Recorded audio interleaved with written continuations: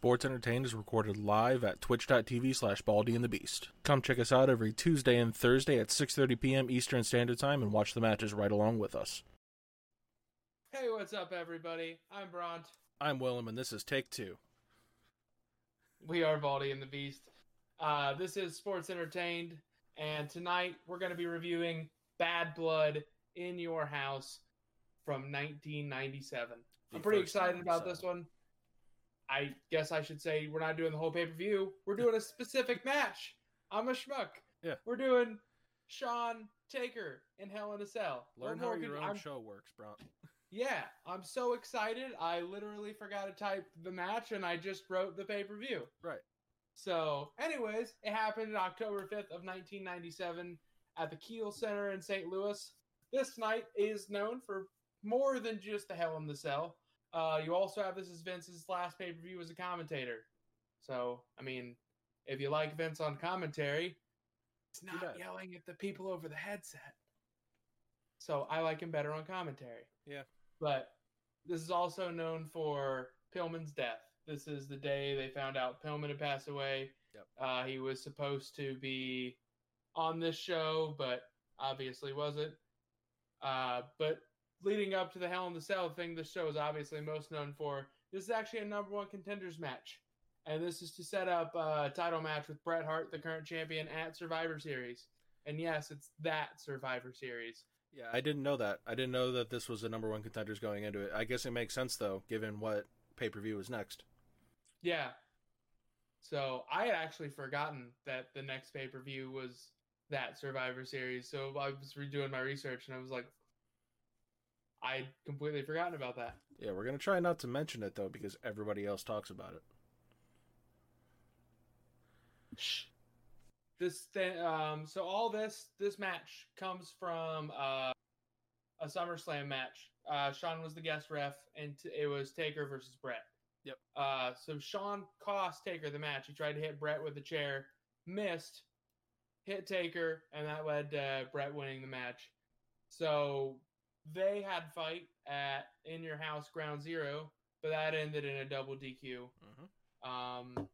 Darn the 90s and their DQs all the time. Yeah, that's about how it went, isn't it? Yeah.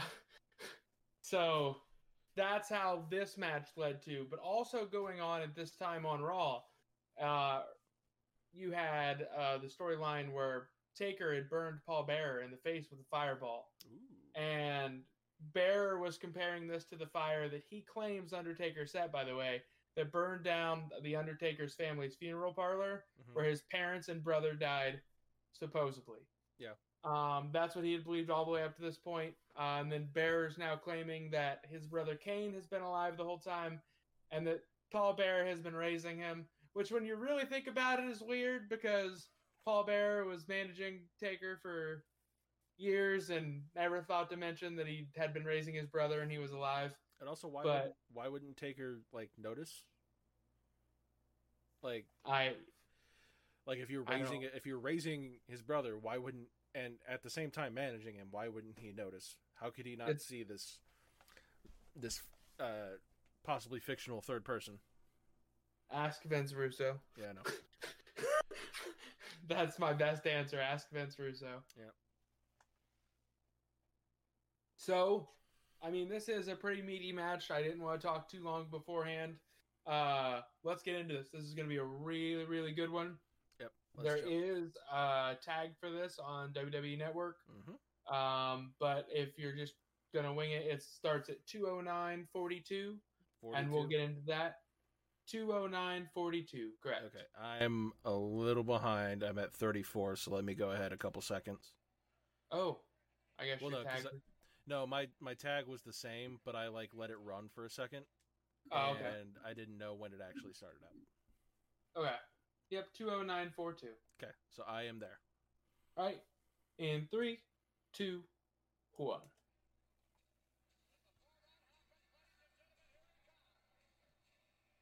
Here we got our boy Slaughter heading out of the ring. He actually wasn't bad at that. Yeah. I don't know, man. I would have gotten rose-colored glasses, but I remember his stuff with the X being good. Yeah. I was not watching at this time. This was before my time when I was really into it, and I never really went back to watch much Attitude Era stuff. So I was super young at the time, but I remember watching, like, my dad watched. Obviously, it was the 90s. Yeah. But my dad watched, and I remember watching with him. Mm-hmm. So I remember, like, my mom wasn't the biggest fan of me watching it being, like, 4 years old, but... Right. Yeah, I would have been 5 at the time of this. So, yeah. I was definitely not... Well, and, like, there were other kids at school that were watching at this time.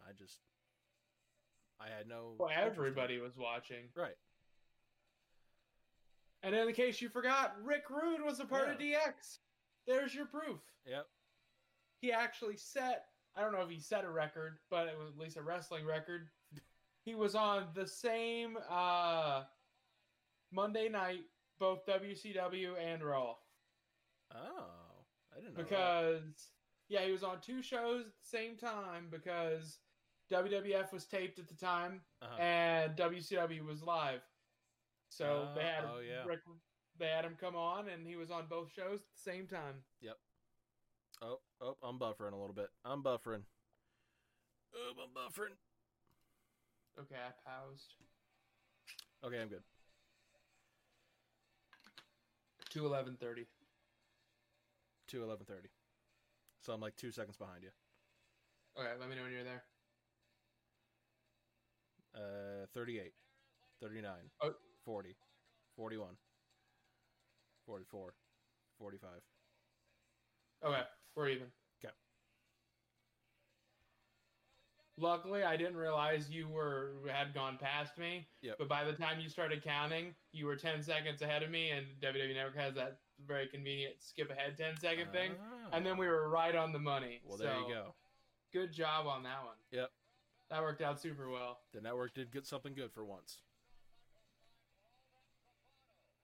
Not that I want to talk shit on New Japan, but the network's better than New Japan World. It is a lot better than New Japan World. I haven't honestly kept up my subscription to New Japan World. I have to fuck with my camera because I'm just a little low. Just a little bit low. Just a little bit low. Come on, just a little bit. I love New Japan, but I kind of had to choose between buying AEW pay-per-views and getting New Japan. Yeah. Ooh, and down comes the cell. But maybe, just maybe, Willem, one day we'll be able to afford all 3. I mean, I can afford all 3, but I don't know about you. I mean, I could afford all 3 too. But... maybe one day, maybe someday in the future, the internet will be paying us to afford all 3. Oh my god, that would be great. Yeah. Look at that Let's Tron. not dwell on that. I missed the Tron. The Tron, it was the actual, like, stadium, like, basketball. Tron, you ever been in a basketball arena before? Yeah. What it was that. They don't have a Tron for this show.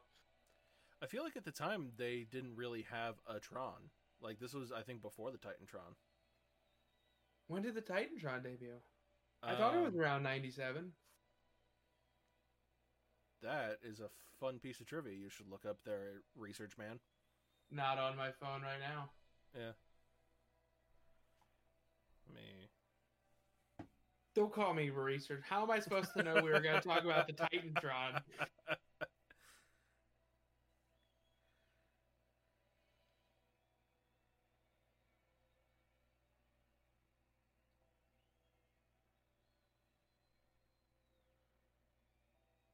Came out in 97.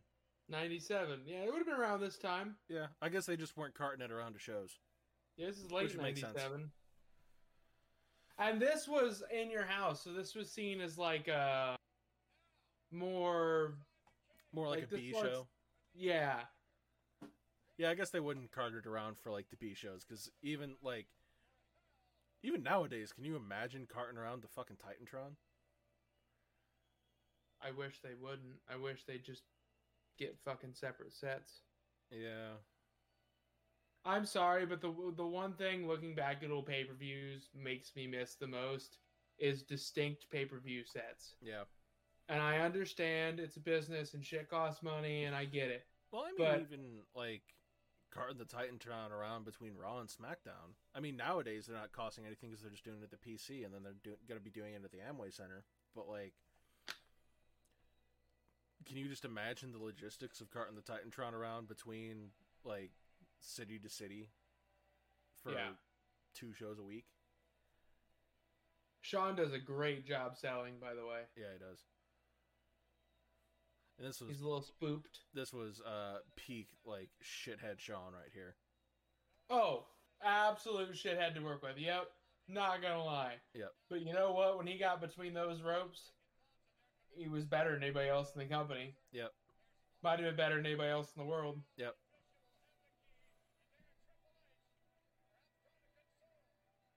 So, I mean, like, I understand Vince's thinking behind it. Like, you're not going to get anybody better. Yeah, he's a pain in the ass, but right, he's a pain in the ass that's going to make you lots of ducats. Yeah.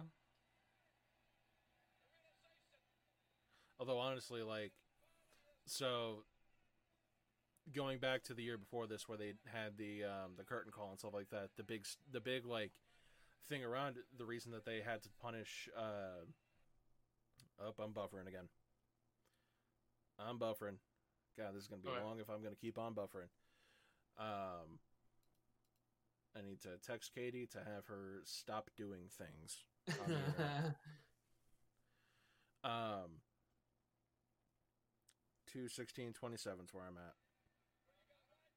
Okay, what are you at now? 30, 31, 32, 33, 34, 35, 6. We're even.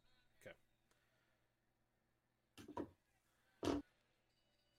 Sean cowering. There's the bell. Taker. Yep. Taker just following him around the ring, chasing him around. Oh, the boot. Man, he sold the hell out of that one. That was good looking. Yep. Again, like I was saying, that's just Sean though. Yeah. He was just that damn good. Yep. Well, no, what I was saying was, like at the time of the curtain call, like, they had to punish Triple H because like Hall and Nash were gone and Shawn was the champion. Well, why couldn't you punish Shawn even though he was the champion? I don't understand why you couldn't. Because Vince wasn't ever going to punish Shawn. Because if you punish Shawn, then you got to deal with Shawn being punished and Shawn's reaction to that. I get it completely. Yeah. You want to tell shithead Shawn Michaels that he's being punished while he's the champion? No, I think I'm good on that. I think I get it now. I think I understand. And anyways, like looking back on it, that couldn't have worked out any better for them. Right. Instead of putting Triple H over huge, because he was going to win King of the Ring that year. Yep. They like Austin got that push instead. And then when he won King of the Ring is when he did the 316 promo. Yep. So if Triple H doesn't get suspended, there may have been no 316 promo. Yep. So I'm glad he got suspended. Yep. That was a hell of a whip. But by this time, he's back in the good graces. Vince is letting him do DX. Like, man, take a look. Like he's putting some stank on these moves. Jesus. Yep. Sean probably pissed him off before the show. Yeah. I wouldn't be surprised. God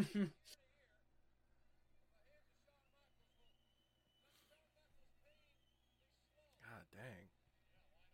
I mean, because I remember, like, I've heard the story that, like, Sean was about to not do the job for somebody, and then, like, as he was walking back, like, you saw Taker just taping up his wrists. I think that was Sean's last WrestleMania. I don't think he was threatening not to do the job, but Taker was taping up his fist just in case he didn't do the job. Yeah, because he didn't want to put Austin over. Mm-hmm. Yep. Because Sean never wanted.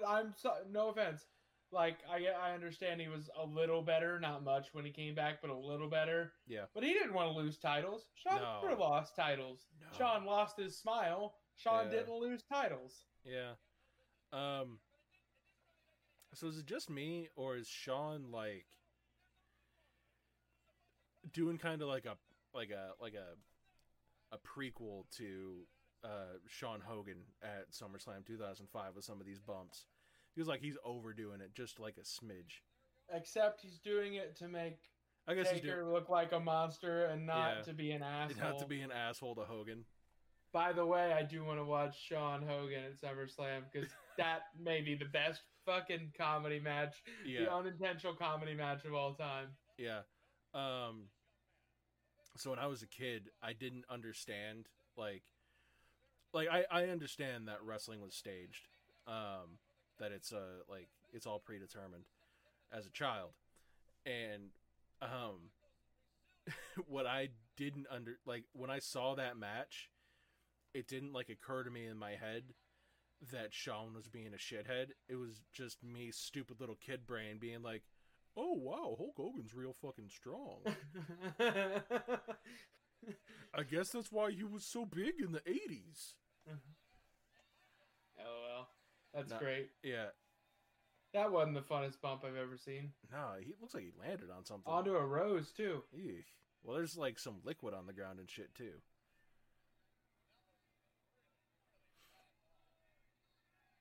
How the hell did that rose get in there? Some like granny in the crowd just like run up and boop it through the side of the cage. Sean. I don't know. Sean had his sexy boy gimmick at this point, so might have been a lady friend. Lady friend. Or somebody that wanted to be a lady friend. Yeah. Ooh, you better be careful, Taker. You about to show some of that Shawn Michaels little booty. I think he did. I think technically those are his undies. I think his tights are down. Well, they are. But yeah, like, if he was just a little bit higher.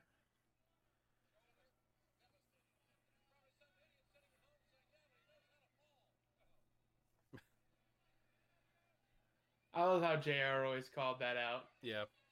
He was like, yeah, we get it, guys. Wrestling is predetermined, but it still hurts when you fall. Yeah. One thing I will say about Taker at this time is that sometimes he's got like a really doofy look on his face when he doesn't know the camera's on him. Yeah. Also, I don't quite get the teardrop thing on his face. Like, was that supposed to be a tattoo, or is he just like, I don't know. Because I understand that like getting a teardrop is supposed to mean you killed a man. Yeah, I don't like it. Really, because it doesn't. You're right. It doesn't look like a tattoo. Yeah. Well, and also obviously not a tattoo. It's obviously not a tattoo. It looks like it's supposed to be, but at this from this angle, it looks like a really shitty mole. It kind of does. You're right. Yeah, and now you can't unsee it. Nope. There you go. How many wrestling things are you gonna fuck up for me? There's my one per stream. The one per stream. Yeah. You try and tell me Taker couldn't get Shawn up for a power bomb? Yeah, I know, right? Taker could have gotten Shawn up for a power bomb against his will. Yeah. But I don't want to argue realism in wrestling because you know it's wrestling. Yeah, I get it. Yeah. See, it would have been the Rumble after this that Michaels went out because he injured his back. In the casket match. I think that was at the Rumble, yeah. Versus Taker. Yep. And if I remember right, that wasn't even like a stiff bump. It was just like he hit it just a little bit wrong. Yeah, he just hit it weird. Yeah. Which sucks. But was probably ultimately really good for Shawn. Yeah, because he came back a lot better as a person. Yeah. You could arguably say that he was better in the ring when he came back too, like, because that's when he had like the biggest part of his career. Well, maybe not the biggest, but it's like that's when he had some of the best matches in his career and the most memorable ones. The point that maybe his mind wasn't on wrestling at this point, which is why he wasn't as good. Yeah. But I disagree with that after I thought about it for a minute, because he was a part of the clique, and the whole reason they were friends in the first place is because they were all obsessed with wrestling. Yeah. And there's no way that's true, because like everybody in that group is famously obsessed with wrestling. Yep. Which is why they're all still doing it in 2020. Yeah.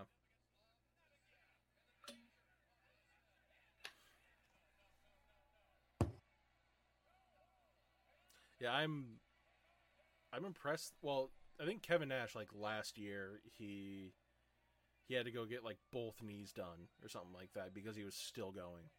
Yeah, he's not working a lot though. I know No. I've looked into him a little bit. He's working like sparsely, but yeah. I definitely think Kevin Nash is one of the most interesting people in the history of the really business. well. Yeah. Yeah.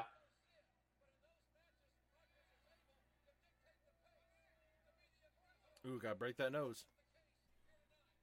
Oh, and then he like jammed his ribs into the stairs.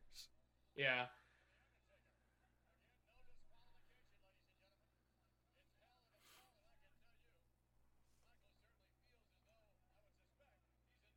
Hell is hell, and I can tell you. God, Vince on that call. And I can tell you. Oh, here comes a comeback.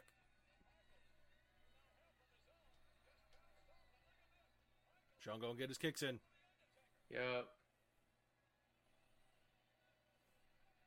Gotta take it to him in the heck in a sec. The heck in a sec.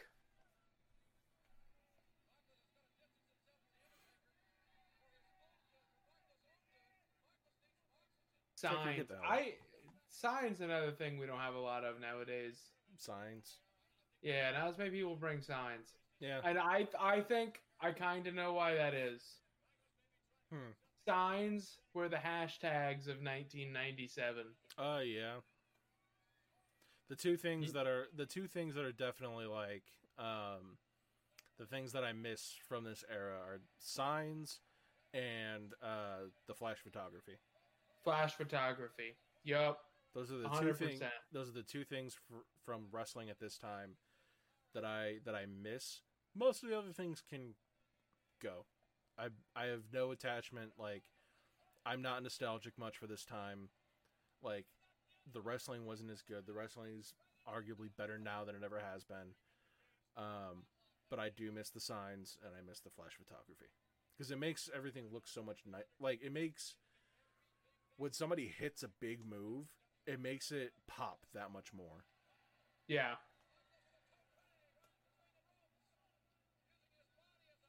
Like, would Hardy still be jumping off ladders if that first one wasn't so cool? Yeah. That had to hurt Sean almost as much, if not more, than it hurt Taker. Yeah. That one kind of reminded me of the one suplex onto the ladder from the last match we watched. Yeah. Now he's gonna do a Mick Foley bump. Yep. You gonna get him. Got that diving clothesline.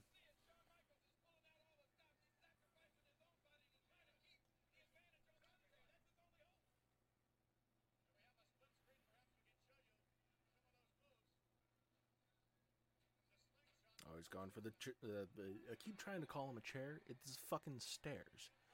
He's going for the stairs. He's going to smack him with them stairs that probably weigh 6 pounds. You know what would make this match way better, Willem?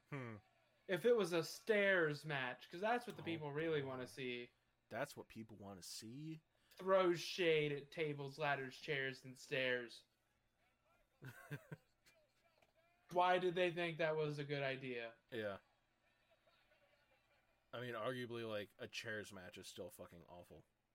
Yeah, I don't like a chairs match. Just do an ODQ and only have them use chairs. Right. Well, I think, like, there's only been one, like, solid chairs match in history, and I don't remember what it is now. I remember seeing one. I was like, that wasn't terrible, and I don't remember what it was. I think it might have been Baron Corbin and Kalisto. I like gimmicks. Don't get me wrong. Oh, here comes the power. Oh, God. Pile driver on the stairs.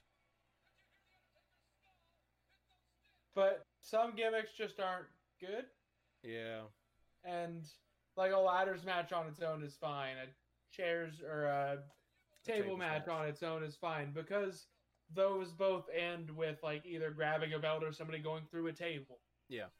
But just doing a chairs match, there's no guaranteed pop at the end to make it more nostalgic. Right. A tables match, a tables match is very interesting to watch because there's always the will they won't they go through the table, and then when they do, it's a big spot to finish the match.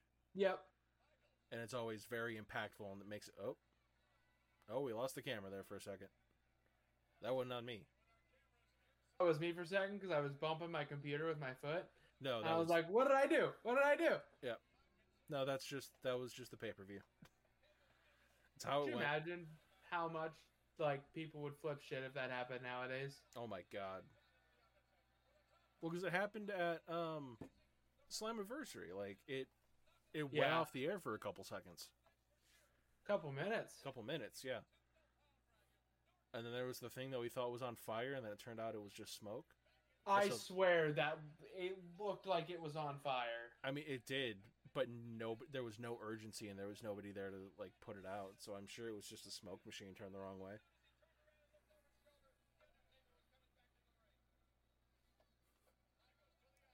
Somebody's gonna go back and rewatch Slammiversary now to see what we were talking about. What are you talking about? It's near the end of the show. I think it's the last match or two. It's on the right. It's a little. Swear to God, it looks like it's on fire. I started noticing it during the Jordan Grace Deonna Purrazzo match. Oof. King, let's start it this way. Let's end it. You think this match is ending now?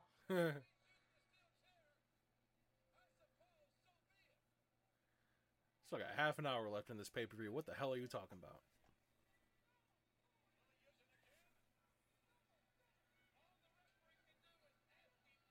You have half an hour left in your pay-per-view? No. I was just say. No, I was just...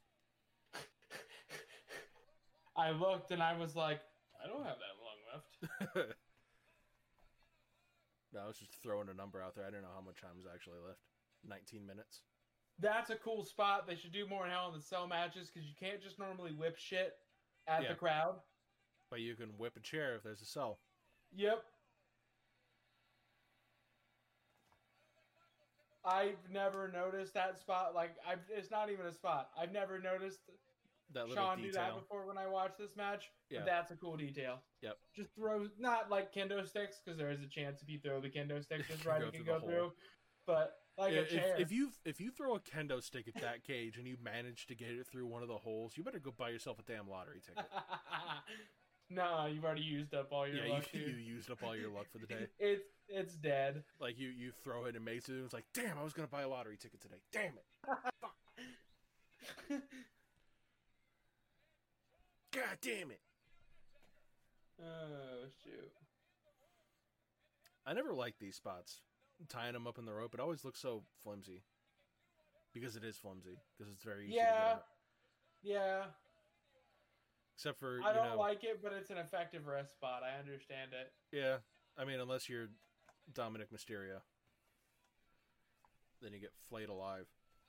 Poor guy. Yeah. Oh. I understand you gotta pay your dues somehow, but I don't think that's the somehow. Yeah. Got that big boot. He's gonna get another one. Oh, he hit the cameraman. Oh, he took out the cameraman. Oh, God. He legit took him out. Yep.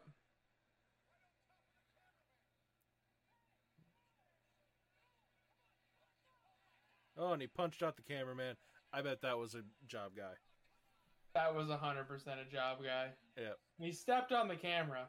Yeah. You know that's not today's cameras, because Vince would flip a lid. Those cameras are so expensive. Yeah? I think when they bought them, I want to say they said they were $1 million. Now, Vince is a carny. Vince is a carny. So there's every chance Vince said that they were $1 million and they were really like $17.50. I don't know. But... Oh, is this how they get out of the cell? Is he going to throw him out of the cell?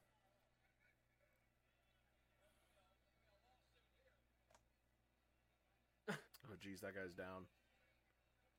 That guy's ref selling right there. Jesus. Yep. Because he's probably a job guy and he knows. Right. I want to work for the dub again. Sean, you have had shit on your back the entire match. I'm going to need you to get it off. Yep, that's how they get him out of the cage. They open up the cage so they can get the... See, I know how this works. I know how productions work. Okay, but they did this stuff back then, and it worked, and it was good. Yeah. And I don't know why they're not doing stuff like this. I don't know. I don't... Oh, with the kip up. Oh, what's he doing? Is he going to go for the elbow? Oh. Slaughter coming out to help, coming out to open up the cage. Hebner has no idea what to do. Sean did throw a nice elbow. Yeah, he did. Is he going to do the Macho Man spot, the 5 elbows? God, what match was that? Was that Macho Man Warrior? I think it was Warrior. I'm not 100% sure. But it would only make sense for somebody. And then did Warrior, like, kick out of it? Probably. Hell, I don't know. Tuning up the band. Gonna hit that sweet chin music. There it is. I am a little sad that Oh damn. No soul, the sweet chin music. Yep. Well, what I was gonna say, almost like it's 2020. Yep. What I was gonna say is that I'm a little sad that in 2020 the super kick has kind of gone the way of the DDT, and that it used to be like the end of the match, and then like I understand, I get it. I think that was. It's a very. He didn't have time to blade there though. No, that had to be hard way. Either that, or he just like as he was falling, he was like. I don't think he had time to blade there. They never looked away from him. Oh, he's bleeding a lot. That had to be hard way. No, that was a blade. You see him like slip his hard blade. Way. No, that was a blade. You could see him like slip it into his tights.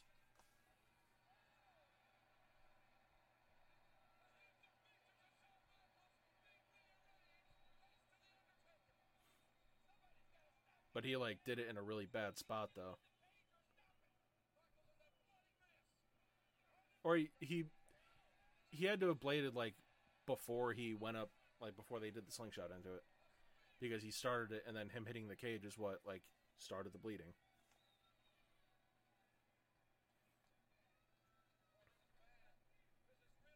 What you were saying about the super kick though, I totally like it. It makes a lot of sense as a more transitional, like during the match type of move. Yeah. Like these days with the way that moves are more impactful, I can understand why. I've always liked the super kick as a finisher, so yeah.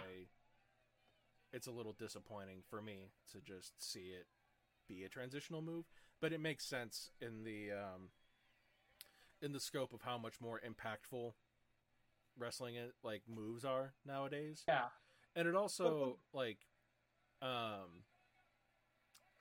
so my thinking is in the same vein that every form of combat evolves, when a move becomes impactful and it becomes able to finish matches and stuff like that, people are naturally going to train against it. So yeah, when people see that DDTs are ending matches, they're going to be like, okay, I got to train my neck. I got to make sure that a DDT is not going to take me out when I get dropped on my head. Yeah. I got to make sure that a super kick isn't going to take me out. So I got to train against super kicks. And that's why more and more people are doing those. And that's why more people are doing DDTs. And yeah. But also, wrestling's cyclical. Right. And stuff comes back around. Like, the DDT was transitional for how long, and now it's Mox's finisher. Yeah. And then somebody else will use it, and somebody else, and then it'll cycle back around. Yeah. In 20 years, super kicks will be somebody's finisher. Yeah. Maybe. You would think. Somebody finds out how to do a double-legged super kick. They like jump up and land on one hand and oof. Boy, I bet this was scary. I bet this was even scarier after the Mankind match. Yup.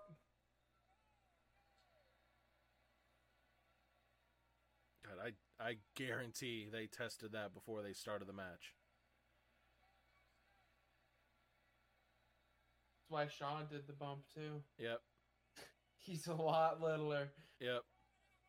Well, have you ever watched the Mick Foley 20 Years of Hell special? I think so. Because I remember him talking about there was and he goes to the table. God damn. I don't know why I expected any different. But I remember him talking about, like, there was a spot in their Hell in a Cell match where he, like, tried to get Taker up to do a suplex on top of the cage, and Taker was like, nope.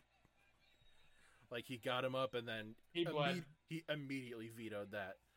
Yeah. God, he's bleeding a puddle on the ground. Jesus. Yep. I wonder if he agitated on purpose. Yeah. Because I don't think he was bleeding that bad on top of the cell. Oh, he was not.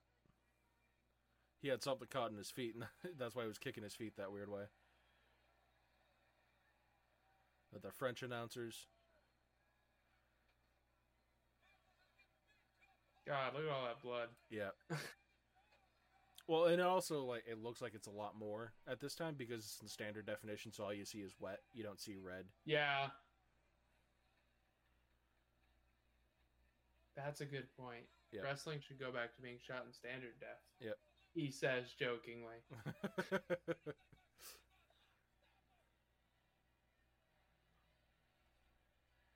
I don't know if you've noticed this at all, but this, again, is one of the stupid little things that I notice. There's a really, like, on the left-hand side of the screen, there's, like, a little border around everything. Like, just on the left-hand side. You have to wait till the picture-in-picture goes away. It might just be... Yeah, it's still there. Left... Oh, it went away. I just a little video production thing that I'm thinking it was probably just, like, a little mask so that when they do the picture-in-picture, it's just easier to shrink it down and then it goes back to full screen. And the last time they did it, they just didn't go all the way back full screen with it. Why could they possibly be locking this cage? Again, Willem, I'm completely confused. Could there be somebody that's going to rip the door off the cage? I don't know. Knows? Are they trying to keep someone out of the cage? I don't know.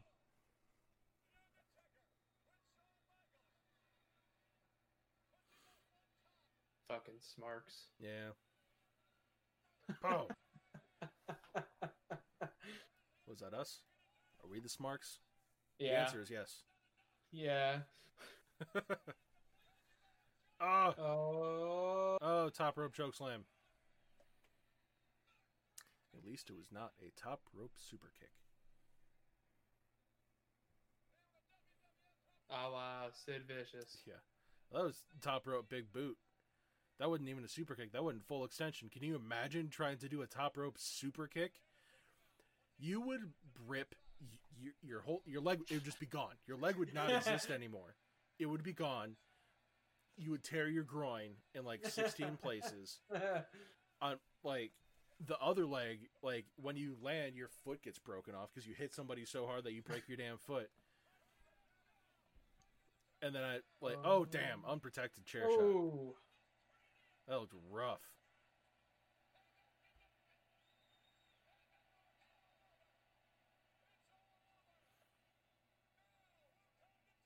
Oh.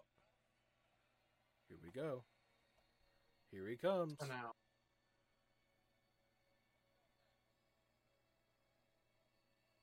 Here he comes.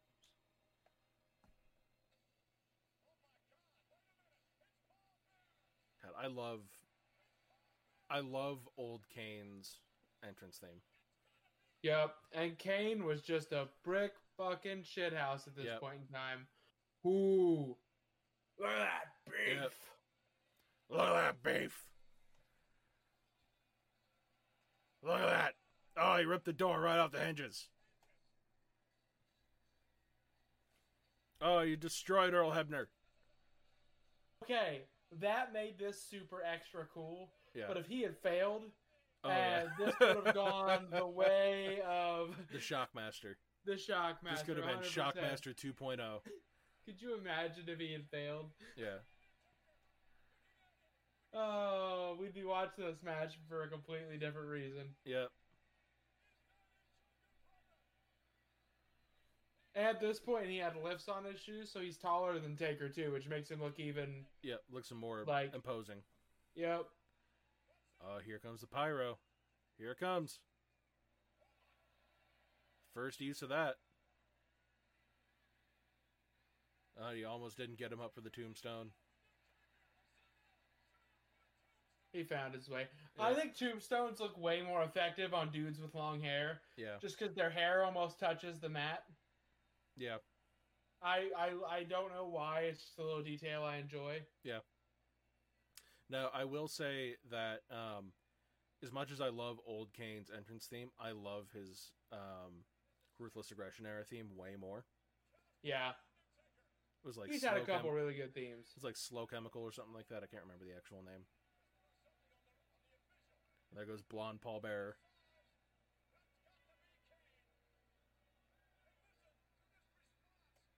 It's gotta be Kane! And there he goes. They towed the line so close with that being hokey. Yeah. He came in, kicked ass, and left. That's it. That's the whole thing. And if he had done more, it probably would have been hokey, because they towed the line. Yep. And Dead Earl Hebner with the slow count. They made Kane look like a monster. Yep. Because he did one tombstone, and he got a slow 3 count out of it like 30 seconds later. Yep. They definitely what is it? Triple H Booker T at Mania 18 that one. Except Kane wasn't racist to Taker beforehand. Yeah. Speaking of Triple H, here comes Doughy Triple H. Doughy Triple H could still beat the stuffing out of me. Oh yeah.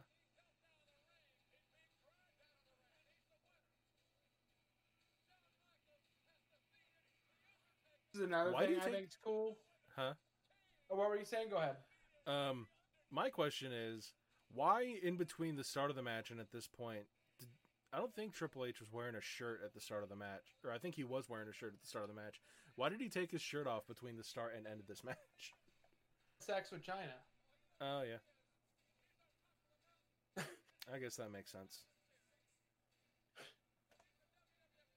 I don't wanna put my shirt back on China.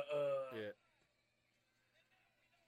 If fucking Trips ever heard me do that, he'd kick the shit out of me so bad. Yeah, he would.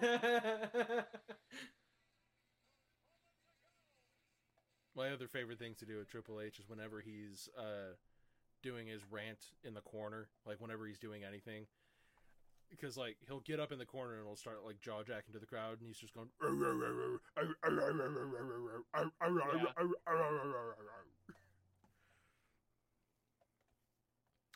Well, I think that's it for the match right there. Mm-hmm. I'm buffering. What a and match! I'm buffering, and this is all just video package. So, one thing I just thought of that I want to kind of mention that WWE loves to do is now they have these two big lads. Yep. Right? They've got these two giants. Yep. We got two giants. You don't have one giant. We got two big old boys. You don't have any boys. giants. Yeah. Giants, for me at least, only work if there's only one. Yeah. Because if there's two giants, it's not a special attraction. He's not different because he's a giant. Right. He's just another big lad. Well, and that's why the two giants got to face each other. Yeah, but like I get it for this one I'm not upset about. Yeah. I'm looking more at 2005 Vince where he had to hire everybody everybody over fucking 7 foot tall. Yeah, when they had like Nathan Jones and Khali and they hired anybody, but he's always done it. Yeah. Giant Silva, or not Giant Silva. Giant Gonzalez. Giant Gonzalez. Yeah, the early to mid 2000s were definitely an era of big giant men that barely knew how to work. Yeah, that like had a little bit of mic work, but they couldn't do anything. Like the aforementioned Nathan Jones, and then like Luther Reigns and Tyson Tomko and the guys in La Resistance. Although admittedly the one Rene Dupree. Yeah, Rene Dupree went on to do his own shit. Yeah, and he could have been, like, if they would have booked him right, he could have been huge. Yeah. He was the youngest champion in WWE history up until Tyler Bate won the UK title. Yeah. Yep. And I had no idea at the time that he was that young. No. Yeah. He was a good performer. Well, yeah. I mean, what I remember, I would have been like 10 at the time, so I really wasn't focused on. Right. I'm sure if you go back, work rate. And I'm sure if you go back and watch like the 05 Rumble, there's like 10, minimum 10 guys in that are just big honking muscle men that are just lumbering around, like Heidenreich and I forgot about Heidenreich. Yup. Just big dudes. It's all Vince cared about. Are you big? Okay. Although from what I remember seeing, like Snitsky actually went on to have like not a super successful career, but he was still wrestling until like 2017, 2018 because he had a really? Yeah, he had a retirement match for a local indie promotion, not for here. I just remember seeing it on Reddit that he retired in like 2017, 2018, something like that. Still working for that long after you leave the dub. That's right. Not bad. And he had a look to him too. Dude was jacked. He had a big old beard. But like I said, you know, if you got one big old jack dude, or if you have two big old jack dudes, you don't have any big old jack dudes. Yeah, and then you have Heidenreich sex. Why'd you make me remember Heidenreich sex? Poor Michael Cole. Poor Michael Cole. Poor Michael Cole. Yeah. Anyways, I want to get away from that so desperately. Let's move on. So you know what we forgot to do? What? At the beginning of the match, because I was excited to get into it. What? We never ran down the card. We didn't run down the card. So I am going to bring that back up real quick. Okay. And we should run down the card. But I should tell you all first that this match was rated by Meltzer as 5 stars. Was it going to get anything else? I mean, no. Especially for the time, it was the first ever Hell in a Cell. And not only was it the first, it was really, really good. Yep, it was a good one. So I'm going to go against Meltzer on this one. I'm going to give it 4.5. Mainly because I feel like again, same thing with the CM Punk Jeff Hardy match. Like, it was a good spectacle. There just wasn't a whole lot of work rate. And all the work rate in the match was mainly just Taker beating the piss out of Shawn. And it was good to watch. It was fun to watch for that, but it wasn't a technical marvel like you would expect. Yeah. If I was in 1997, it would probably be 5.25, 5.5 stars. Yeah, if I was in 1997, it would definitely be a 5-star plus match. But nowadays, you know, with what I've seen, I agree with you. Mm-hmm. I haven't really decided how I'm going to rate these. I'm going to rate these by modern perspective or by what it would have been then. We can kind of look at these with the benefit of, you know, damn near 25 years of hindsight. Yeah, I would say like a 4.5, 4 3/4 star match. Like, still fantastic. Yeah. But I don't know if it's a 5-star match. That being said, if Taker or Shawn told me it was a 5-star match, I would just shut up and shake my head and agree. You are correct, sir. Yep. I'm going to leave now. the first match on the card Taker breaks into my room and is like, "Fuck you, that was a 5-star match." I'm like, "Cool, thanks, you get out of my house." Lightning bolt crashes through. Spoopy Taker. The first match was a handicap match with Nation of Domination versus Legion of Doom. But this was late Legion of Doom, so it was Hawk in his bad phase. Doing lots of drugs, yeah. Yep. And then we got a little person's match, which was not announced, and we'll get into why we had that match in a little bit. But that was Tarantula and Mosaic versus Max, Mini, and Mini Nova. Yep. And then we had the Godwins versus the Headbangers for the tag team titles. Yep. Headbangers were a good gimmick for the time. Yeah. Well, didn't one of them like come back in 2016 or something like that? They both came back. Oh yeah, that's right. As the Headbangers. Yeah. And they only came back for like 1 or 2 matches, and then they were gone. Yeah. Again. Right when SmackDown started, and everybody thought it was going to be like a little bit of a run, and then they never did anything. Yeah. And then after that match, there was 3 straight like promo segments. You had the WWE honors St. Louis Legends. Farouk addresses. Wait, did I miss one? Oh, I missed one. The first one was Owen Hart sends a message to Stone Cold. Yep. So you had Owen cutting a promo, and they honored the St. Louis Legends, and then Farouk addresses Owen Hart and Stone Cold. Yep. As a part of what they've got going on, and then Farouk versus Owen Hart for the IC title. And I guess interesting to bring up why Hart and Stone Cold Owen are all kind of in this with Farouk is this is right after Austin broke his neck. Well, wait though. Didn't Shawn carry out the IC title? Shawn had the European strap. Oh yeah, that's right. So I was confused for a second. Yeah. No, you're good. And then we have Los Boricuas versus DOA, Disciples of Apocalypse, which was their gang warfare initiative at the time. Yeah. Hart Foundation did cut a promo and then had a match with Patriot and Vader.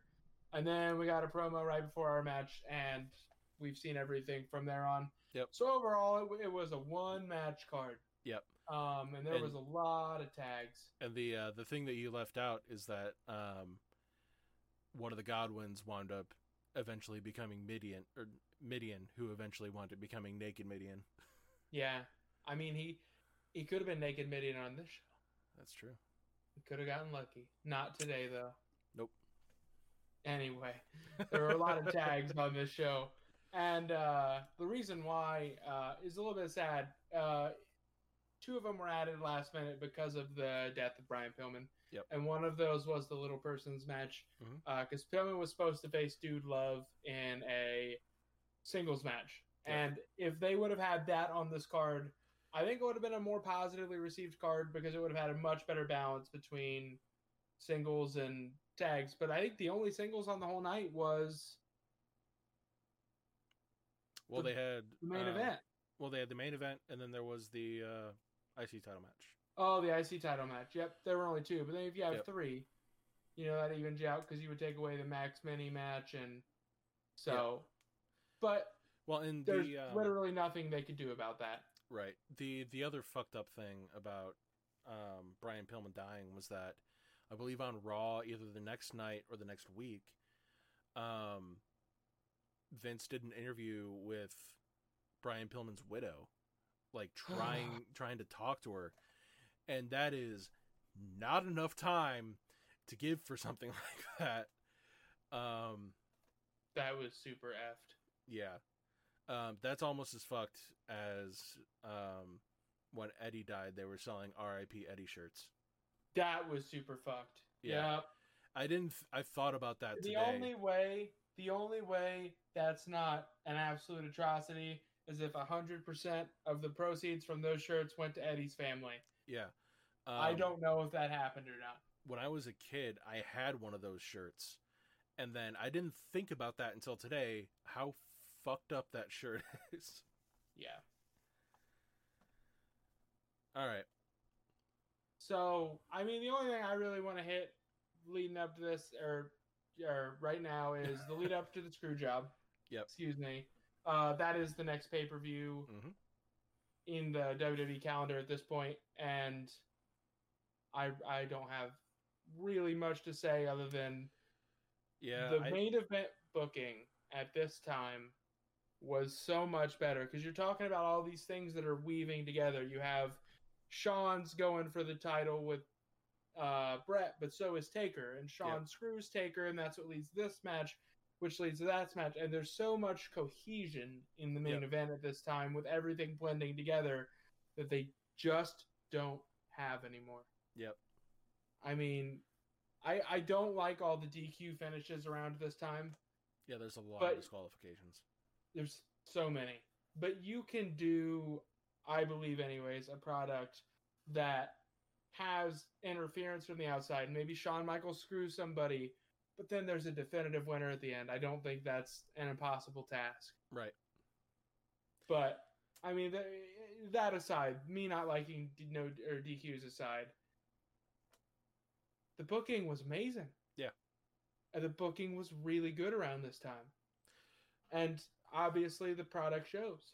Now, my question is there anything else on the Survivor Series 97 card that's actually worth noting other than the screw job? Because I don't know what else is on that card. That's not something that we can talk about next time, but it's just, the Survivor Series 97 is always known as the Montreal screw job. Like, that's what it's known for. But I don't know of any other match on that card. You're right. Yeah. That's one of those shows that was heavily eclipsed by one event that happens on the show. Same thing with this show. Like, the only other thing that happened in relation to this show is the Brian Pillman death. Yeah. People don't even talk about Vince's last pay-per-view, and I think that's not a minor thing. Yeah. Vince was on the headset for a long time. Yeah. Well, and like the reasoning behind it all has to do with the fact that, the screw job happened next pay-per-view, and after that is the birth of the Mr. McMahon character. Yep. So there would have been no reason for him to be on commentary after that. It makes sense story-wise. Oh no, I get why they moved him off. I'm just saying nobody really nobody talks about it. Yeah, nobody talks about it because it's just a forgotten thing about this time. Yeah. But I think what made this time, not just the storylines, that was a big part of it, don't get me wrong. I think a big thing that made this period in time so interesting to watch is that there were two major companies. Yep. And they could trade back and forth guys. And, they signed our mid-level guy, our mid-level champ, so we've got to sign somebody to take his place back from them, either from the Indies or from somebody else. And I'm really looking forward to 3 years from now when these AEW contracts start to run out and guys start going over WWE and fight, and then AEW now has an open spot that they got to fill. So they bring somebody in from WWE or from somewhere else. It's going to be so much fun. Well, I mean, apparently there've been virtually the story is that virtually everybody on the WWE roster has contacted AEW, with the exception of Roman Reigns. Who I get. I mean, there's no reason for him to leave Vince. Well, I mean, he's not on TV now. There's no reason for him to leave. He's Vince's golden boy. Yeah. And Vince has never done anything but book him really well. Yeah. Well, I don't want to say that. He's not been booked to win a lot. He's not been booked well. He's been booked strong. But yeah, he's been booked to win a lot. There is the capability of him being booked well, and him being booked well, he can be booked well because he is actually good on the mic, and he can put on a compelling match. The big issue is that he was pushed as the next Cena, and he wasn't given a chance to actually do shit on his own. Also, they make him say things like suffering succotash. Yeah. Things people say. Right. So, right. So what's our next match? Well, the next match was pre-announced. We've got part 3 of Hardy Punk. And then we'll go ahead and announce, because I kind of blew it last Thursday. I announced both when I should have saved one. But no announcement today. But we'll get the CM Punk versus Jeff Hardy steel cage match. Loser leaves town on Thursday. Part 2. Yes. Do you have anything to add, Willem? No. Just everybody out there, keep supporting us the way you're supporting us. Keep giving them subscribes. Keep giving them likes. We always love to see them. Yep. We have a Facebook, Twitter. Hayden's upset that we got no announcement today. I'm sorry, Hayden. Yeah. The only I'll give you an announcement. Hayden is officially the #1 fan watching this stream. Yep. Always here. Good to see you. I do. He is always here, and I really do appreciate it. Yep. The only real, like, it's not even an announcement. It's just reiterating that, like, if you haven't already, check us out on YouTube. Baldy and the Beast on YouTube. Check us out on Facebook, Twitter, everywhere that we're available. We have all the links in the down below. We're also available on audio podcast. We actually added Radio Public to our list of available podcast or available audio only streams. So yeah, just check us out wherever you can.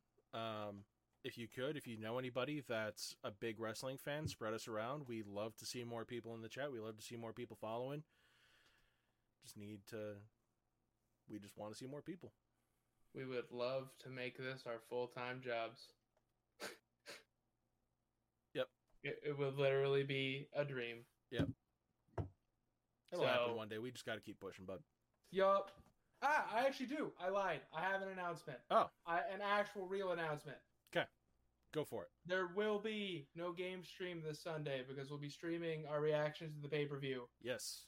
That'll be the same for the next week as well because WWE doesn't like us to have nice things. Correct. And they're having 2 pay-per-views 2 weeks in a row. Do you want to stream TakeOver Saturday? It's up to you. We'll announce it on Thursday. Okay, because I'm free, but it's up to you. I mean, if we're going to stream Friday, or if we're going to stream Sunday, and we're going to stream the following Sunday, it's up to you. We can talk about it. We'll talk about it. All right. Well, that's been it for Baldy and the Beast today. Like we said earlier, we appreciate each and every single one of you, and you all have a great rest of your day. Bye.